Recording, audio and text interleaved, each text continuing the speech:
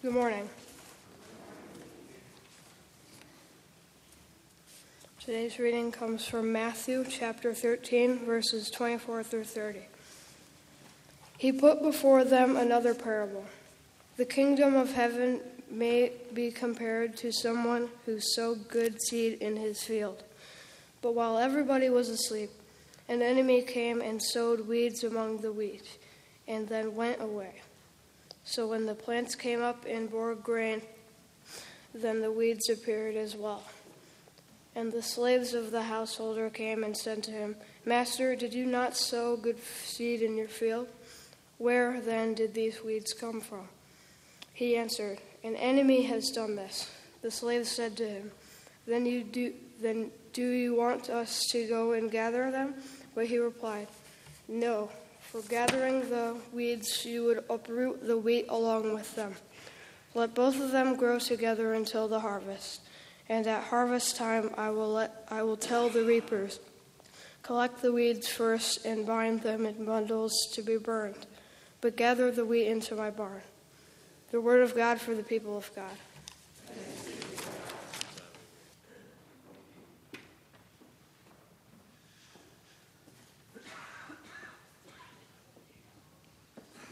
So let's begin today with an old preacher joke. A sea captain was sailing through the South Pacific when he spotted something off on the horizon. He saw smoke rising up from what was supposed to be a deserted island. And so he told his crew to steer the ship a little closer.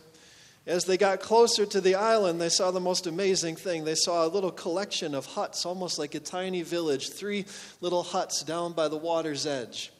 And as they got closer still, they could see a man standing in front of the huts, and the man was jumping up and down, and he was waving his arms in the air. And so the captain got into a landing boat, and he rowed ashore. And when he set foot on the beach, the man threw his arms around the captain's neck and started telling the captain his story. He said, "Oh, thank goodness you're here." He said, "I have spent the last 15 years shipwrecked, all alone, all by myself on this island." Well, the sea captain could hardly believe the man's story. He said, "Really, you've been here for 15 years, all alone, all by yourself? If you've been here all by yourself for 15 years, then what are all of these little huts doing here? Who lives in these huts?" And the man said, "Oh, let me take you on a tour. Let me show you what I've built." And so the man took the captain to the first hut, and he said, "This is my home. This is where I live." And then he took the captain to the second hut, and he said, "This is my church. This is where I worship." He said, I'm a very religious man." He says, "My faith is what has carried me through this terrible ordeal." The captain couldn't believe the hours and the craftsmanship that had gone into building the home and building the tiny church. And the captain, he looked at the man and he said, "What about that hut over there?" And he pointed to the third hut. And the man, he frowned and he said, "Oh, that one." He said, "Well, that is where I used to go to church." Don't judge me. I love that joke. I do. I always have loved that joke, even though it hits a little bit close to home.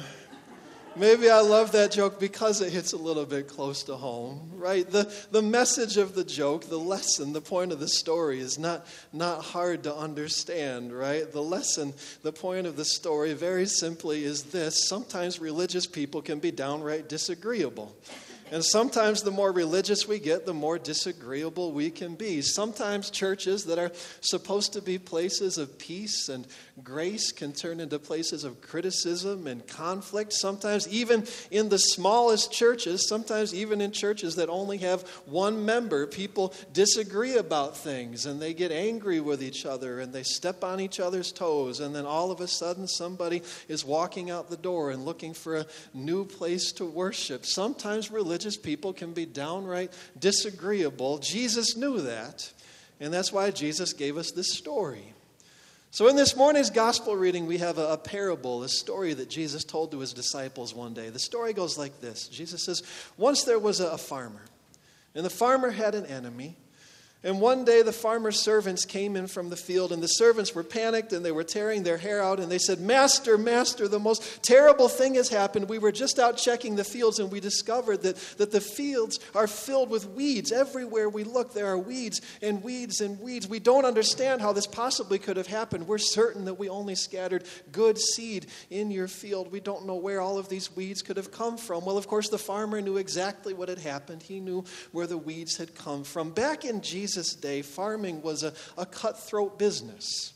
And sometimes when one farmer wanted to get a leg up on the other farmer, he would do this sneaky thing where he would sneak into the farmer's field at night and he would scatter seeds to plant weeds all around the fields. It wasn't hard to do. Back in Jesus' day, people didn't plant seeds with tractors or fancy equipment. They would just turn over the earth, and then the farmer would walk through the field scattering handfuls of seeds everywhere that he went. And so it was easy. It was easy for an enemy to come late at night when everyone was asleep and scatter weeds on top of all of those good seeds. It would have been almost impossible for anybody to notice that the enemy had even been there. And we even know what kind of weeds farmers like to use when they were sabotaging each other in that way. There's a type of weed, a type of grass called darnel.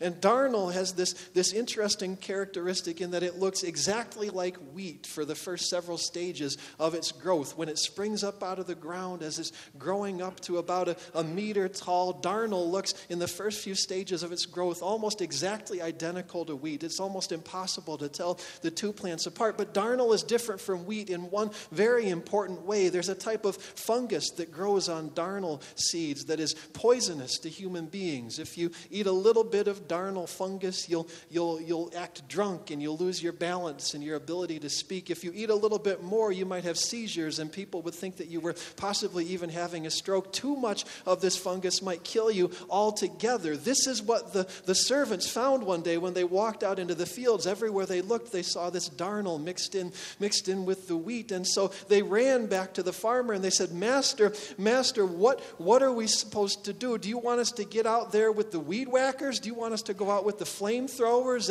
and get rid of all of these weeds? And of course, the farmer knew that this is exactly what the enemy wanted. This is exactly what the enemy was hoping the farmer would do. The enemy was hoping that the farmer would panic and get angry and that he would overreact and that he would try to pull all of the weeds out of those fields. Because you see, the weeds and the wheat had been growing up next to each other for weeks now. Their stems were intertwined. Their leaves were woven in together so that even if the farmer had sent the servants out into the field with tweezers, every time they pulled up a weed, they would have also pulled up a stalk of good wheat. The farmer knew this was what the enemy was hoping for, and the farmer knew exactly the only thing that you could do in a situation like this. So he said to his servants, he said, don't go out pulling the weeds. He said, here's what I want you to do. I want you to let the weeds and the wheat grow up together. I want you to keep doing your job. Water the weeds and the wheat together. Keep feeding and fertilizing the weeds and the wheat together. Let it all grow up together. And then when the harvest times come, when the reapers go out into the fields and bring in all of the plants together, that's when it will be easy for us to separate the weeds without destroying the wheat. The farmer says, what I need you to do is to be patient and trust that I know what I am doing. And just like the joke, it's not hard to understand the point of Jesus' story. You know, some of the parables of Jesus are confusing and frustrating and difficult to understand, but not this one. It's clear what Jesus is telling his disciples when he tells them this story. Jesus knew that there would be moments when we would look around the church on a Sunday morning and we would think to ourselves, where on earth did all of these weeds come from? Jesus knew that there would be moments when we would be sitting in the pews on Sunday morning and we would look across the sanctuary and we would see somebody and we'd think, I can't believe that she has the gall to show her face here on Sunday morning because I know whose pickup truck was parked in front of her house on Friday night, and I know that it was there still on Saturday morning because I drove by to check. And Jesus knew that there would be moments when we sat in the pews on Sunday morning and we looked across the church and we said, I don't know why that guy keeps coming here. I saw the lawn sign in front of his house during the last election cycle, and I don't understand why he doesn't just go and find a church where people think that way and vote that way. Why does he keep coming here? Jesus knew that there would be moments when we would get into arguments with each other in Sunday school, and we would look at each other and say, I can't believe the things that you believe. It's almost as if we're not even reading the same Bible. Jesus knew that there would be moments when we would look around the church and think, all of this church stuff would be so much easier if we just got rid of a few of these people. Jesus knew that there would be moments when we would be tempted to weed the pews. And in those moments, this is the advice, this is the wisdom, this is the commandment that Jesus gives to us. Remember that it is not your job to go weeding the pews. Your job is to bear patiently with one another in love. Your job is to bear patiently with one another in kindness. Your job is to bear patiently with one another in peaceableness, and trust that God knows what God is doing. This is the command that Jesus gives us, and it is not an easy command to follow. The story is easy to understand, but this parable is so very difficult to live out. If you want to know how difficult it is to live out this parable, all you've got to do is take a look at the current state of the United Methodist Church. And we're living in a moment when the denomination that we belong to seems to be headed for a time of division. We're living at a moment in the life of the church when one half of the church has looked at the other half of the church and said, this would be a lot easier if you weren't here. And the other half has looked back at the first half of the church and said, what, I think that you're probably right. And it's becoming increasingly clear that in this moment of division in our society, this moment of division in the nation that we live in this moment when so many people are self-selecting and self-segregating, in this moment when so many people are less and less likely to spend any time or have any relationships with people who don't think the way they do, vote the way they do, dress the way they do, speak the way they do, live the way they do. In this moment of division, it is becoming more and more apparent that if the world is going to see that there is a better way, if the world is going to discover that there is a better way, it won't be denominations showing that world the better way. It's going to have to be congregations leading the way. If the world is going to see a better way, it's going to have to happen here at places like Court Street United Methodist Church. Places where we've been growing up beside each other.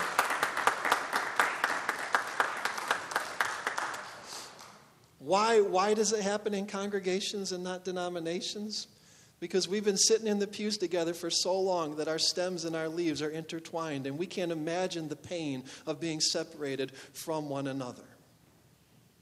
And again, it's easy to say it's got to happen here in the pews here at Court Street United Methodist Church, but it is so hard to live out this teaching of Jesus. It is so hard to bear with one another patiently. Sometimes it's hard to make peace in the church because religious people can sometimes be so downright disagreeable. How do we do it? How do we lead the way? How do we give the world hope? How do we show the world what peace looks like? This morning I want to share with you a little bit about how I am trying to make a little bit of peace in my own heart and my own life in this moment of division, in this moment of brokenness in our church and in our society. One of the ways in which I'm making peace right now, even just a little bit of peace, is by being careful about the way in which I talk about people and the way in which I talk about the church. In this divided and broken moment, I'm guarding my heart by guarding the words that come out of my mouth. One of the things that we sometimes miss is that the Bible has an awful lot to say about the words that come out of our mouth. Jesus has a lot to say about the way in which we talk about people. In the Sermon on the Mount, Jesus looked at the crowds and he looked at his disciples and he said, "You have heard that it was said, 'You shall not murder.' But I say to you, if anyone is angry with a brother or sister, if anyone insults a brother or sister, if anyone calls a brother or sister a fool, that person has committed a sin that is equal to the sin of murder." If anyone calls a brother or sister, "You fool," that person has committed a sin that is equal in seriousness to the sin of murder. I don't know about you, but I am tempted at least a dozen times a day to say to somebody, you fool, what were you thinking? How could you possibly think that way? I suspect that you probably are too if you pay attention to politics, if you spend any time on social media, if you're one of the few people who actually pays attention to the road while you're driving on I-75, then you are tempted at least a dozen times a day to look through your windshield and say to somebody, you fool. And Jesus says to us, even if that person can't hear you, you have committed a sin in that moment that is equal to the sin of murder. It is amazing to me how many Christians so easily give into this temptation to insult people and call people fools. So many followers of Jesus who would never dream of letting a certain four-letter word that begins with the letter F ever pass through their lips are so comfortable saying this other four-letter word that begins with the letter F that Jesus specifically warned us about. The moment we start insulting people, the moment we start calling people fools, even if we only call them fools in our hearts, we begin to harden our hearts, and then it is only a matter of time before we start weeding people out of our lives and out of our churches and out of our communities. And so these days, one of the things I'm doing, and it is not easy these days, is trying not to call people fools or other names, even when I'm all alone in my car. That's one of the ways in which I'm making peace right now. I'm also being careful about how I talk about the church. I spend a lot of time talking about the church. I brag about Court Street United Methodist Church just about everywhere I go. When I talk to other pastors, I brag about the ministries of the church. When I'm out in the community, I brag about the spirit and the people of the church. If you were to listen to all the conversations I have in a week, you would discover that I have a deep love for the people and the spirit and the ministries of Court Street United Methodist Church. There's something else that you would discover if you listen to those conversations. You would discover that there is something I never say. I never, in all of those conversations about Court Street United Methodist Church, I never use the words my church. I never say to people, let me tell you what happened in my church. I never say to people, let me tell you what's going on in my church. As a matter of fact, I try not to even say the words our church. Because the moment that we say my church, the moment that we say our church, in our hearts, we have stolen something that rightfully only belongs to God. This is not my church. This is not our church. This is the house of God. And when we look across the pews at people and we wonder, why is this person here? Who invited that guy? The answer is always the same. God invited that guy. That person is here because God called that person, and it pleases God that that person should be here. And our job is not to sort out the wheat from the weeds. Our job is not to tell people to go find somewhere else to worship. Our job is not to show people the door on the way out. Our job is to open the door so that God's children can come in. Our job is to bear patiently with one another in love and peace and kindness. Our job is to keep on watering the fields and trust that God knows what God is doing. Let's pray. God, we pray. We pray that you would give us patience, that we could bear with one another even when we're the ones who are being disagreeable. God, we pray that when the world looks around for hope, when the people of this world ask themselves, is it possible for us to live in peace even when we don't see eye to eye? God, we pray that they would look to Court Street United Methodist Church, and they would see that this is what peace looks like. That it's possible for us to have affection for one another in the midst of disagreement. That there is a better way, and that by your grace we can walk in it. All these things we pray in the name of Jesus. Amen.